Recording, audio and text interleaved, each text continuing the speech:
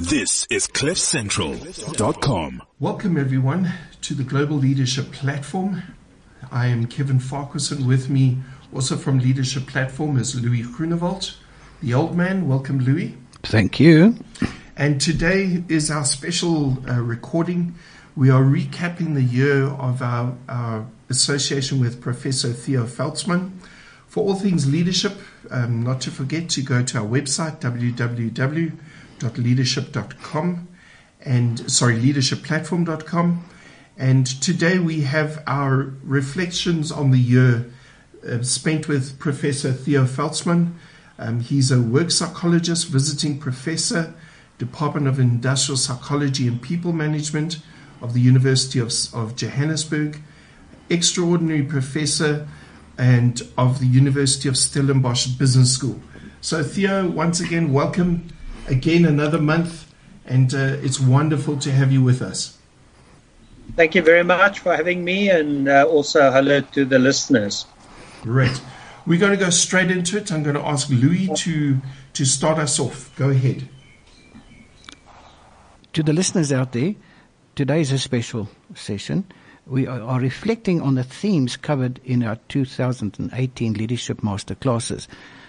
We believe it's a highly professional input by Professor Theo, a really, in his own way, a world-renowned leadership expert. And it's been entertaining and delightful. And this is for the very serious students of authentic leadership.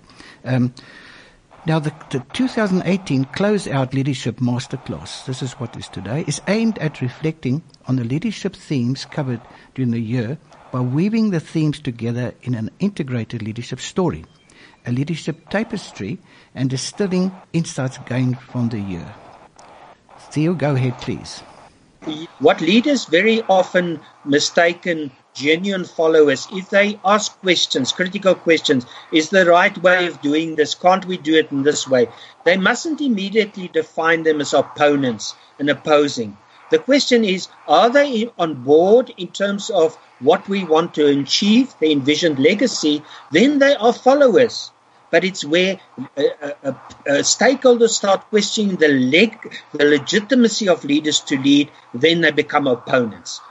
True followers don't question the legitimacy. They just could be critically engaging with the leader. What's the best way to undertake the journey into the future? Journey 4, as you said, journey within the unfolding context, dynamic matching. We spoke a lot about and mentioned it a couple of times, the Shauna saying of the power of the fishes in the water. This is what it's all about. Leaders have to undertake a journey in a certain context. Their operating arena, their sphere of influence, their sphere of action. And they must being at all times, and you spoke in a previous session, a masterclass about relevancy. They must remain contextually relevant to the context in which they have to operate through ensuring in real time a dynamic matching. They match to the context in which they have to lead. And the critical ingredients of this journey is fourfold. Do I have the right contextual mode, the right set of engagement mode, rather, the right set of glasses? Have I made in this VICAS world a mind shift in terms of change assumptions? Because that's where the change is happening in the context. Thirdly, do I understand the characteristics of change navigation in this VICAS world? And finally, am I able, because I'm going to make certain transitions as a leader in the organizational space, do I make these transitions? How do I steer and guide my leadership transitions? Right. Well, so four yarns that make up the strand of the rope. You see, this leads to adopting the right contextual engagement mode, as you put it, Theo. Go ahead. Yeah. So the first yarn here of this journey is we all have a set of glasses on when we look at the world. And for that, we have to make sure that we look at the world in the right way. What we stressed, Louis, was to say that, if I have a set of glasses on and that makes me see the world as flat, I've got serious problems if the world is actually round, because I'll behave as if the world is flat, stick to my village, never go beyond the boundaries of the village, of what I can see because I'm going to drop off the end of the earth. If I believe the world is round, my glasses let me see it, then I will go beyond the village and I'll go and explore new worlds, etc. And there are three elements that make up this set of glasses, my engagement, contextual engagement mode. Firstly, my worldview. How do I believe the world works? Do I believe the world works like a machine, or do I have a complexity view of the world? Secondly, my decision-making framework. How do I make decisions in this world? And some authors contend that this is the essence of leadership. I have to make decisions. But if I don't, and the thinking here is we have to adapt our decision-making approaches, depending on the quality, the features of the context in what I have to make. If it's a stable context, I can have a different decision-making approach to when it's a very turbulent, unpredictable context. And what people call that is a contingency approach to decision-making. And the third one is, what is my value orientation engaging with the world? Is it right to drive on the right-hand side of the road or the left-hand side of the road? I have to render value judgments. And am I clear as a leader that I've got the right value orientation in making the decisions about right or wrong, important, unimportant? And here, the stewardship, the servant kind of value orientation is the one that's coming through very strongly. Theodore, to the second string, making a mind shift in change assumptions. It's all about mind shifts, of course. Yes.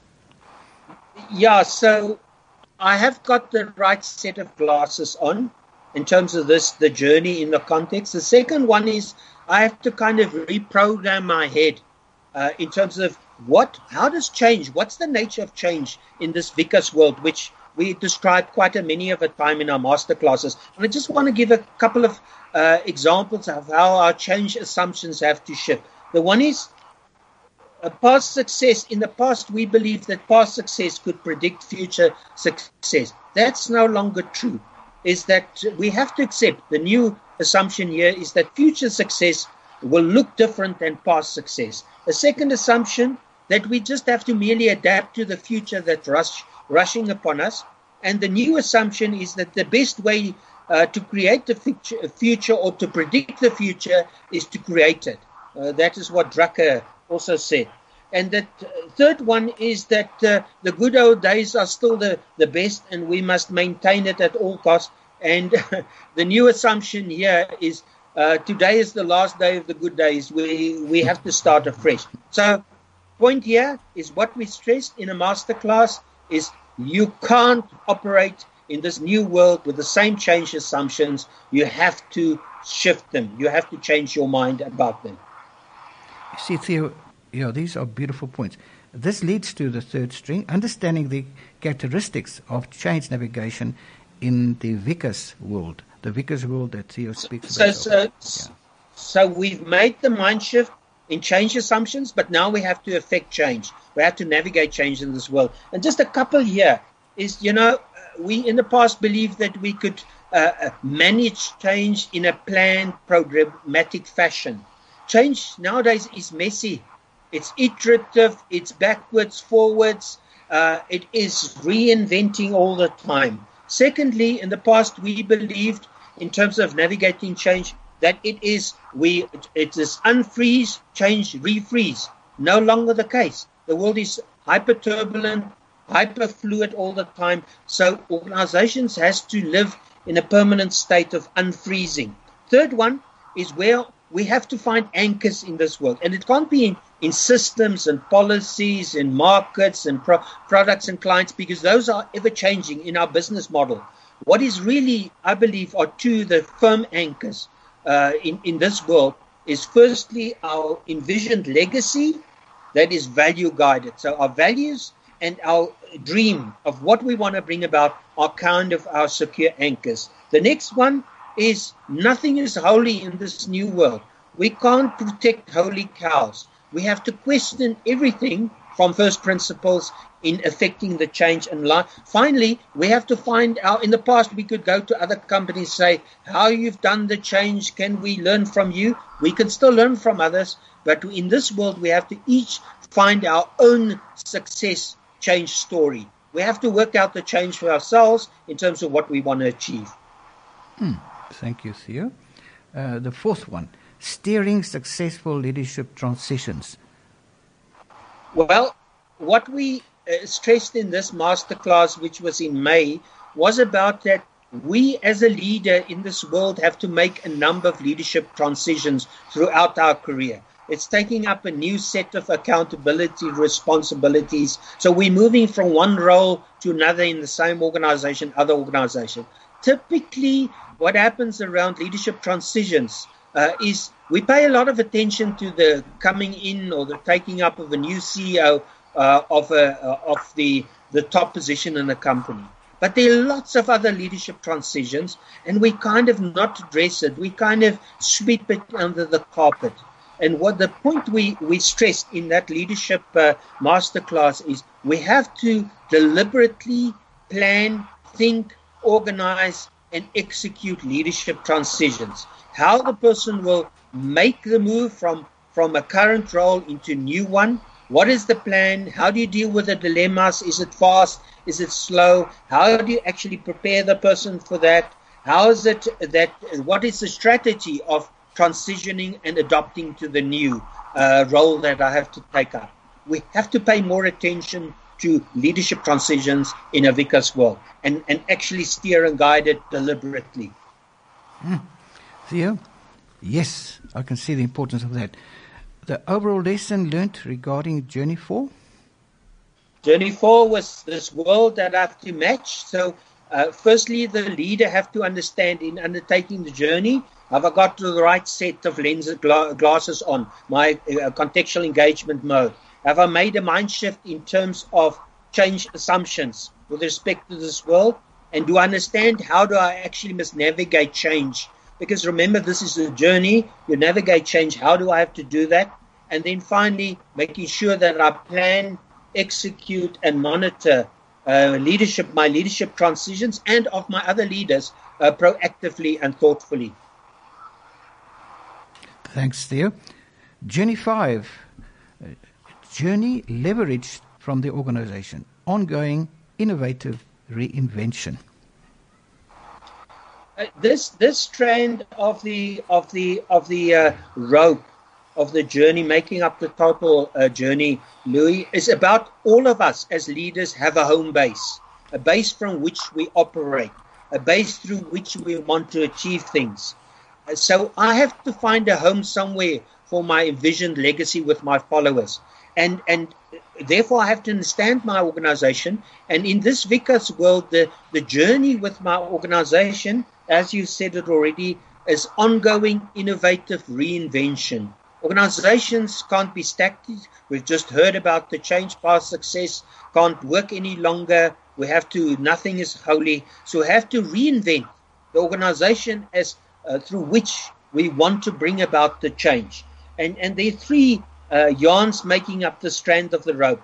Is, do I understand the organizational landscape correctly? Do I have the right picture in thinking of the organization? How do I translate the shared envisioned legacy into a distinct, powerful organizational identity? And thirdly, building the organization a fit-for-purpose organization, which is all about architecting a high-performance, high-engagement, high-responsible organization built around teams. Theo, you used the expression, the one, adopting an appropriate view of the organizational landscape. In the past, we all have a view of how the organization's put together. For some leaders, the basic way in which they see organization is in terms of organigram. What we say the new view, and that's based in a complexity worldview, is that the organization is like a living system. It consists of different parts. Its identity, its design, it is the people, the culture, the climate, the leadership, the performance, the technology. And all of these things, like the organs of a body, have to be fitted together and function in harmony, so to speak, in a mutually supportive way. If you still look at the organization in a silo and you deal with its silos functionally or by parts, independently in its silos, you're into for serious trouble in the future. So we all as leaders have to shift the way in which we look in this Vickers world, how we look at organizations. And that leads and that leads, of course, to the second point, translating the shared envisioned legacy into a distinct, powerful organizational identity.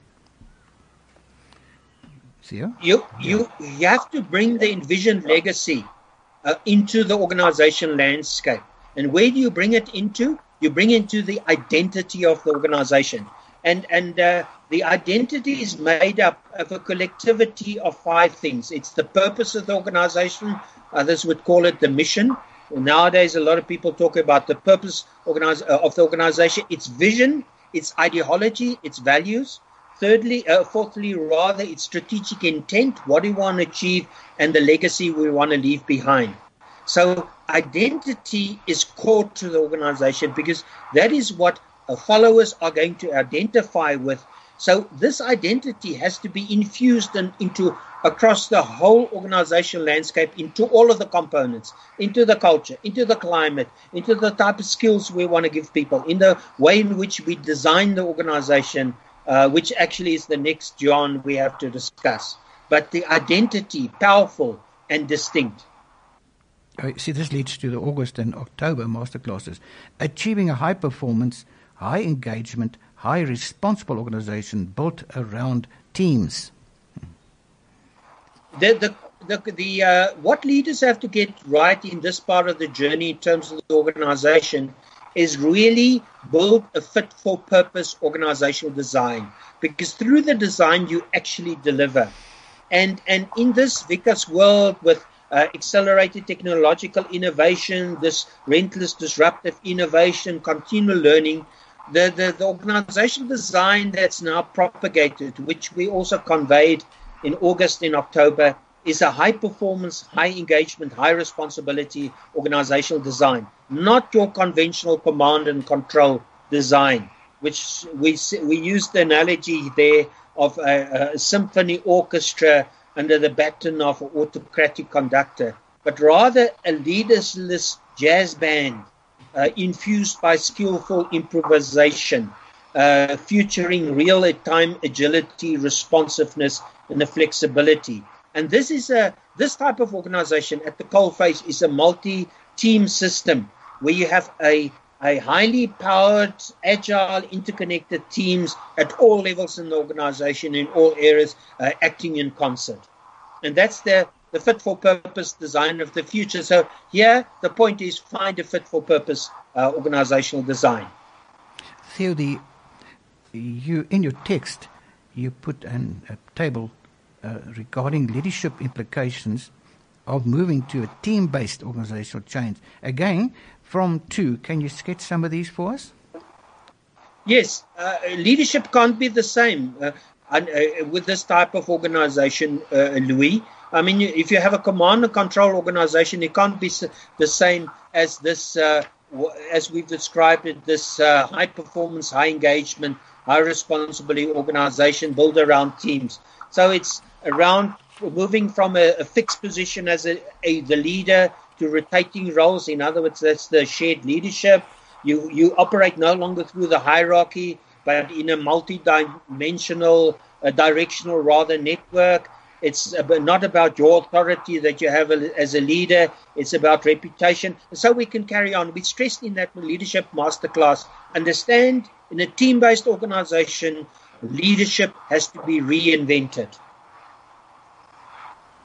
Theo, we must bear in mind that what Theo is getting at here is also very closely related to an employee, a leader, a manager's attitude towards personal happiness and job enjoyment. These things are all attributes of really enjoying your job. When we feel we're contributing in a genuine way, it makes a vital difference to our mindset. And this is the old question, do you like to come to work on a Monday?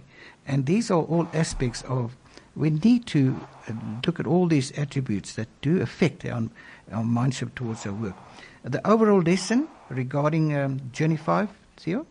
I think the takeaway from this journey, which deals with the reinventing the organization, is for leadership going into the future on this journey have the appropriate view of the organization, translate your shared envisioned legacy into a distinct, powerful identity for the organization, and architecting a fit-for-purpose organizational design that's able to deliver against that identity. Thank you, Theo. The session we did last month was the glaring gap in the evaluation of organization leadership capital. In other words, the way we measure the value of organization. And Theo was saying there's a glaring gap in the evaluation of the leadership capital, and he explained how one can go about doing that. I think we've done with the journeys. As you carry on with the journeys, what you're actually doing is you're building up at the top line, so to speak, the leadership capital of the organization, so that at the bottom line you can make a difference. And the point we just made in November masterclass, we're not looking at leadership capital as a way, as a part of the overall valuation, the value we put on organizations. Yes, we look at leadership capacity, and we talk, have we got the right leaders, the right place, our leadership pipeline, but that is kind of a development judgment we render. We don't look at the soft side of leadership capital, leadership excellence, which is are made up of 5 classes of capital. That is having virtuous leaders, leaders that build strong followership, leaders that are have a track record of executing, that are building the energy, as we've mentioned before and discussed before, and also bringing about goodwill in the organization amongst stakeholders. If we don't look in the total scheme of things at leadership capital itself as a way of including that in the overall valuation of firms, we're underrating. We don't have a true picture of the value of the organization. See, Theo, if I should advise anybody when they want to take over an organization or evaluate it, as to give attention to this lesson, how to rate the leadership capital in organization. It gives you insight into the real substance of it. The overall lesson learned regarding leadership capital? In short, include leadership capital as a value. When you put a value on your firm, an overall value on your organization, include leadership capital along the other types of capital, like financial, like physical, like intellectual, and thoroughly plan then the investments you have to make to grow and nurture and maintain your leadership capital. This journey the last year has been, quite frankly, an exciting one, and we've been involved with leaders so many times over the years. Now, we'd love to spend a bit of time now, reflections, insights gained over a year. Theo, your feeling on that? Yeah, I think, I would like you to come in very strongly as well, Louis. For me, the 5 important lessons learned, insights that I've gained. Firstly, there's a dire need for leadership excellence at all places, at all times. I call it, we need a leadership miracle. And a miracle is that leaders that are able to do amazing things, abundance of leaders that makes the extraordinary and everyday occurrence.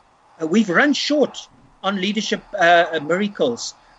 We are actually in a leadership crisis. That's the first insight. The second insight for me, the literature on leadership is overwhelming. The practice to do books on leadership is exploding. So we have to develop ways or a thinking way to look at the simplicity of leadership on the other side of the complexity, the Pareto principle of the 20% that will tell us the 80% story about leadership. We're sometimes just overwhelmed, we're driven and seduced by the fads and the fashions of the day. The third insight is that we have to look at a new mental model of how to conceive, think, and understand leadership. And the one that we've been using in the leadership class over the past year has been this leadership ecosystem, where you look at leadership holistically, organically, systemically, as the interaction in relationships between leadership, context, self, and others. The fourth insight is we have to reinvent our leadership development. And we can't carry on with these standalone programmatic type of 2-day workshops with leadership. Leadership has to become wider.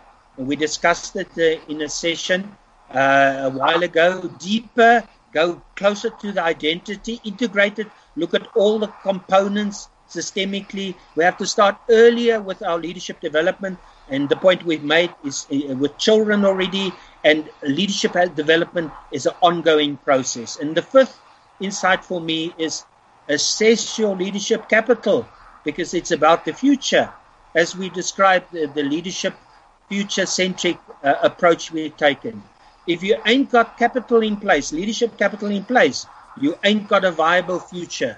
And we better all make sure that we grow that leadership capital wherever we are, such that this leadership, this much needed leadership miracle can happen. Otherwise, we're in serious trouble. Thank you for that. Theo, we're going to close off this session, but we just want to reinforce from our point of view our profound appreciation and, quite frankly, excitement at those things we discussed the last year. You know, we speak so much of leadership out there, and we've published a couple of hundred articles and several books, etc. But this year's journey with Prof. Theo has been a climax to a great extent on our journey. It also impacts profoundly on the individual who wants to grow his leadership profile, become more authentic. And the days are past that you can develop your leadership on one side and then your personal life or your personal understanding or values on the other. This becomes one integrated whole. And in that way, one starts developing a certain peace of mind, a certain inner peace, and a certain influence of goodness over other people. And there are so many good people out there. I think our country is awakening now to the need for good people, solid people. And quite frankly, this goodness needs to be found, though, in a highly professional manner if you want to be an organizational leader. Theo, so much has been gained this last year, experience with you. We certainly hope to sit down with many of our listeners out there and then with Theo personally present, discuss these things, how it's relevant in one's own individual situation or organization. Thank you so much, Theo. Thank you, Louis, and also for the privilege to have traveled the journey throughout this year with you. Also to you, Kevin. It's been a pleasure. I know when you said your insights from the year, for me, mine were similar to that, is that leadership is changing and it's no longer how we view it. In my capacity right now, in the past, I would not be regarded as a leader. But leaders is absolutely every single person we meet, from somebody who works in the garden that we would consider a lower income group or whatever. We consider them leaders in this new way of seeing things because they contribute. Everybody contributes to leadership and everybody has an impact on the person who is leading an organization. But leadership is within everybody, and this speaks to parents, it speaks to teachers, it speaks to children, it speaks to adults. No matter how old or young you are, this whole journey of this year speaks to everybody. And that's what I've appreciated it, that it's no longer, like you say, you go to a class and you become a leader. Yeah. A leader is a title, but leadership cannot be just done in a class. You can learn principles and then you've got to go home and do the homework. And it's a personal, individual thing that you've got to do on a daily basis. And that's why I also love our Global Leadership Platform app that we've got, because it's a journey. It's a ongoing thing. It's a daily thing. It's like eating, sleeping, exercise, learning. It's an ongoing and a personal daily thing for everybody. So that was my insights for this year. Thank you, Kevin. Amen. Theo, Amen, Kevin. Just one point to understand justification for going through this effort of studying these things. The more you understand authentic leadership, the more you automatically start understanding toxic leadership. And then I think if people understood these principles better, then a lot of the serious mistakes made by our social, political, and even business leaders out there could have been avoided, because those around them could see. Because when you only see the wrong if you really understand the right or understand the light, and then you can compare it with the darkness. So thank you, Theo, for the total content. We expect to speak to you a lot year to come, perhaps in applying these principles to the real world out there more and more. Thanks a lot, Theo. Thank you very much. Oh, sorry, just one last thing that on what Louis was saying is, I think also it would be nice, or be just a better authenticity for us as the public, as people, as individuals, is when a leader goes wrong, yes, they be held accountable if something serious has gone wrong or they've committed a crime, but we shouldn't just beat them down to a pulp. We should also, those who have made a genuine mistake, is help them in correcting them and building them up again. We shouldn't, when somebody does something wrong and it's a mistake or an oversight, is beat them to a pulp and throw them to the wolves and forget about them. Help to build them up. And maybe they shouldn't be in their position anymore for whatever reason, but not to beat them where they're totally destroyed and go the opposite, where life almost feels meaningless to them. We still want to build these people up. So when you were talking about the social media, I think it's hold them accountable and say this is wrong or this needs to be changed, but also to build them up as well is a critical part. Kevin, I would say, have they done the question we have to ask? Have they done it in good faith for the common purpose? In this changing world, we're all going to make mistakes. But the question we have to, and fail and make wrong decisions, we have to ask the question, what do we learn from this? Because if you don't venture out, experiment, try out in this new world, we're not going to create the new world. But that means the risk of mistakes and failures are very high. Then build up that person, but ask the question, has it been done in good faith with a purpose to serve the common good? From a moral base, of course. One of the things I wanted to say, we met with Gareth Cliff from Cliff Central, I think it was during the course of last year or even this year, and he went overseas, and one of the business sponsors of businesses in Silicon Valley, I think it was, in California, they will only take people on who have made mistakes. They don't want the perfect student. They don't want the person who's been through business for 10 years and has been absolutely phenomenal at it and never made a mistake. They only want people who've made mistakes, because those are the ones that actually have learnt the lessons. The guys who've done everything and it's been like a silver spoon in their mouth, those are the ones that actually end up not being successful because they haven't failed. It's almost a reverse psychology, isn't it? It bears out Theo's point. Theo, in the old days, you make a presentation, a business, and everything is perfect. All the reasons why people should accept your proposal. And what the real wise investors are looking at, has the person learned from their past experience? Not just made the mistakes, but what have they learned? There's something different about that kind of person. Bears out your point. Very, very true. Yeah, you see, that is, then you're still holding on the old change assumptions of, past recipes will work in the future, the holy cows that we have to protect. While in this new world, everything is open. You have to find your own success. You have to look at the future and ask questions. And then you're bound to fail and make mistakes. But let's hold hands. That's why you need the shared leadership as well, to jointly learn from this and then move ahead. But if you don't learn, you're into serious trouble. Yes.